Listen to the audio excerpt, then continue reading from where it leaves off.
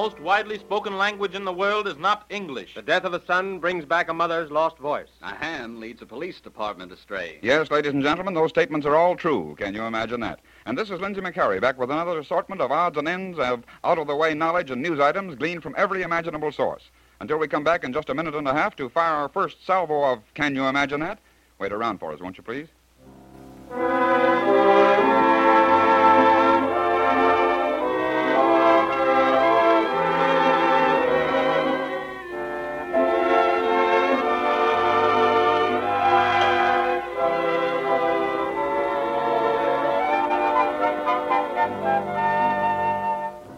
And here's the first Can You Imagine That item for this session.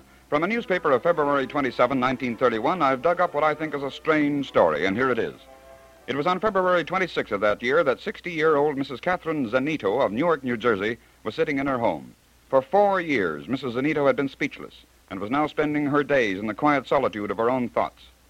In the next room, Mrs. Zanito knew that her son, Joseph, age 22, was preparing to do what? She didn't know, but she could hear him moving around. Then suddenly she heard... My boy. My boy. Oh, my boy!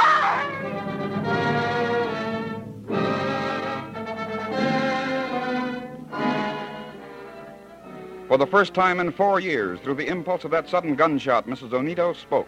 Then she collapsed and fell into a deep coma. When she was revived, she had miraculously regained the power of speech. But the tragic potency of the story lies in the fact that the revolver shot which brought back that mother's speech after a lapse of 4 years had been the suicide shot which had caused the death of Joseph, her son. Can you imagine that? What would your guess be as to the most widely spoken language in the world today? Would it be our own, English? Well, if that's your guess, you're wrong. Yes, because there is one other language which is spoken by more persons than the English tongue, Chinese. The Chinese language and its various dialects are spoken by more than 475 million persons, and English is second. English is spoken by nearly 225 million persons, more than half of whom are Americans. By the way, how many actual languages do you think there are in the world today? A recent study of the French Academy lists 2,796 separate and distinct languages spoken on this earth. Can you imagine that? Of course, all of you have used the expression, here's a little pin money for you. Well, I wonder if you know just how the expression pin money originated. You want to know? All right. We'll go back to the 14th century. Go back to the household in which the man and the wife are having a little discussion. My dear, I simply have to have more money. More money? More money. My dear wife, has it ever occurred to you that money doesn't grow on bushes? But, Will, I don't know what became of course. You don't know what became of the money. I can't understand it.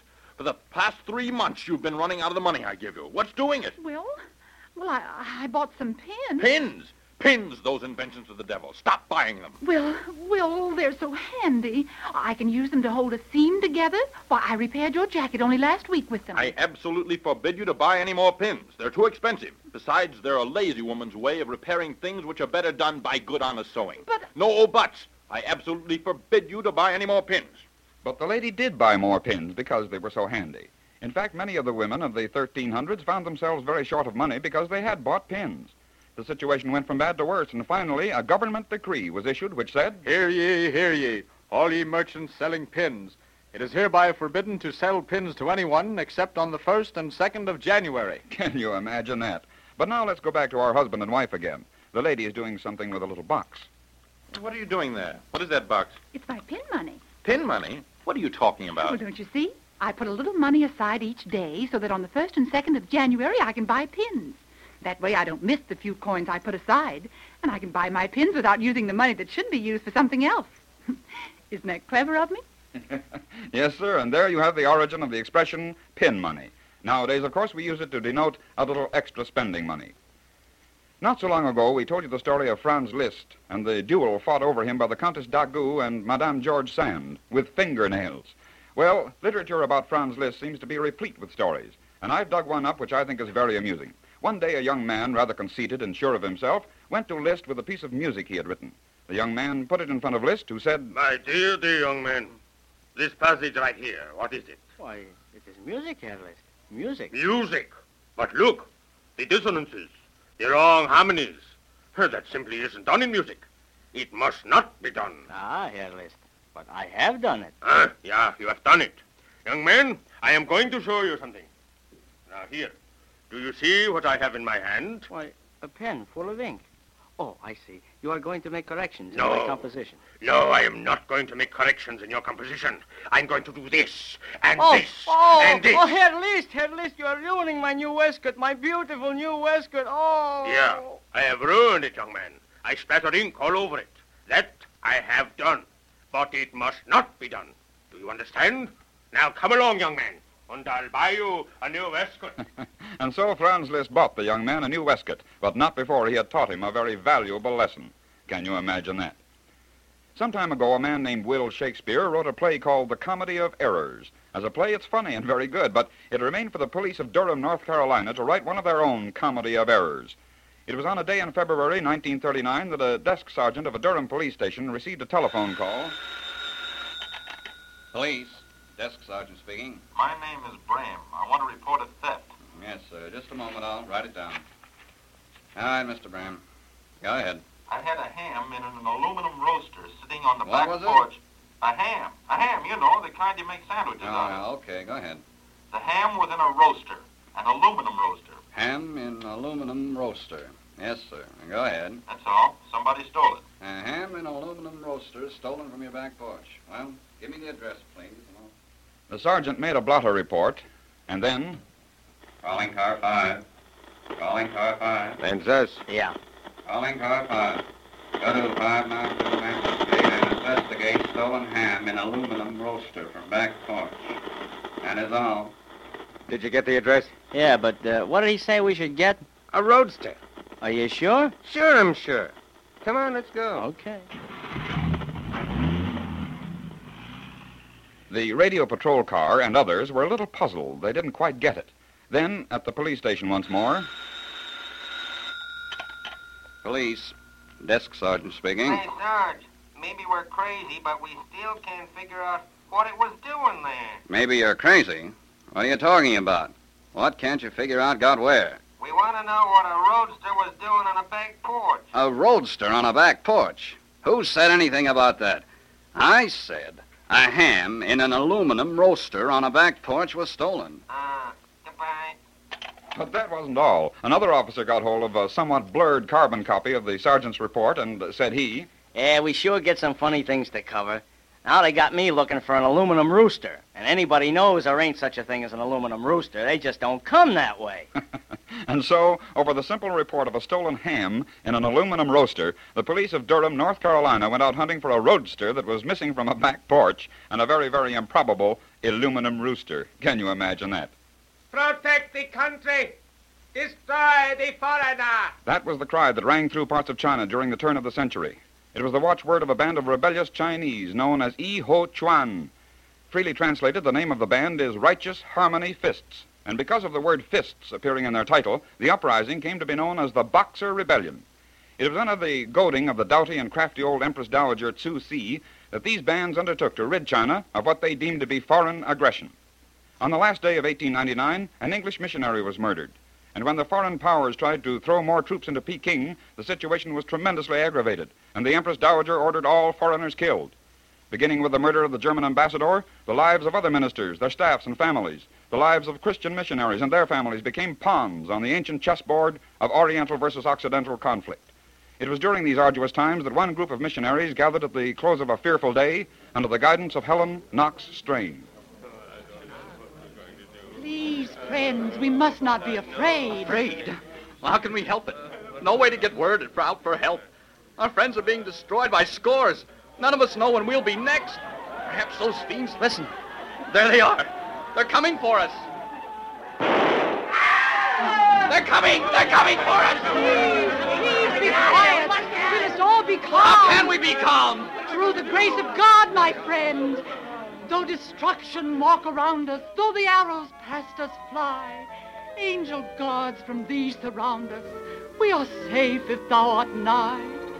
My friends, let us sing that grand old hymn. Through that solace we shall gain strength of spirit. Savior, breathe an evening blessing, and repose our spirits seal. Sin and want we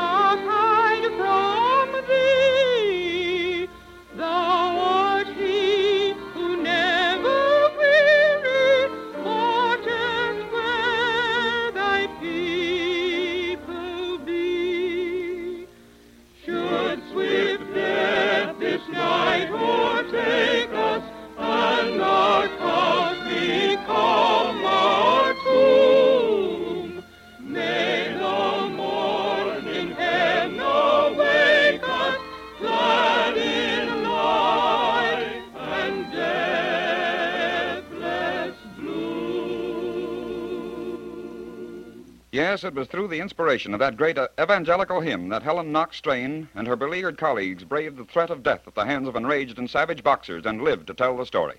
Well, now I'm going to turn you over into the good care of your own announcer until our next session of Can You Imagine That? And until then, this is Lindsay McCarry saying goodbye now.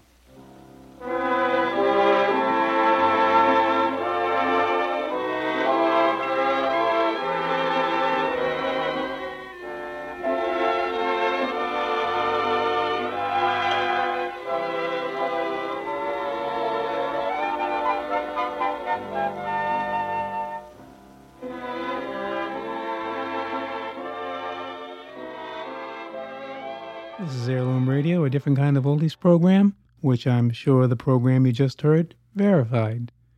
Can You Imagine That? Was presented in a 15-minute format, and each episode managed to squeeze in 4 to 6 topics into the 12 minutes that were set aside for each script. Generally, the dramatizations were heard first. It was a syndicated show heard in the 1940s with host Lindsay McCarry, telling tales of wonder, amazement, and oddities. They were gleaned from newspapers, magazines, encyclopedias, and books of the time, and each show featured a short story of an old or popular song of the era. The program was enhanced by a full orchestra, and as a result, both the dramatic presentations and featured musical pieces were well done. There were about 5 cast members for each episode, with several of the actors often taking on as many as 3 roles during a single program. Now, you just heard Can You Imagine That? From May 13, 1940. Incidentally, there were 39 programs recorded or transcribed and fortunately preserved for us to enjoy today. My name is John Lovering, your host for Heirloom Radio, and I thank you for the privilege of having you listen to this podcast. It's much appreciated.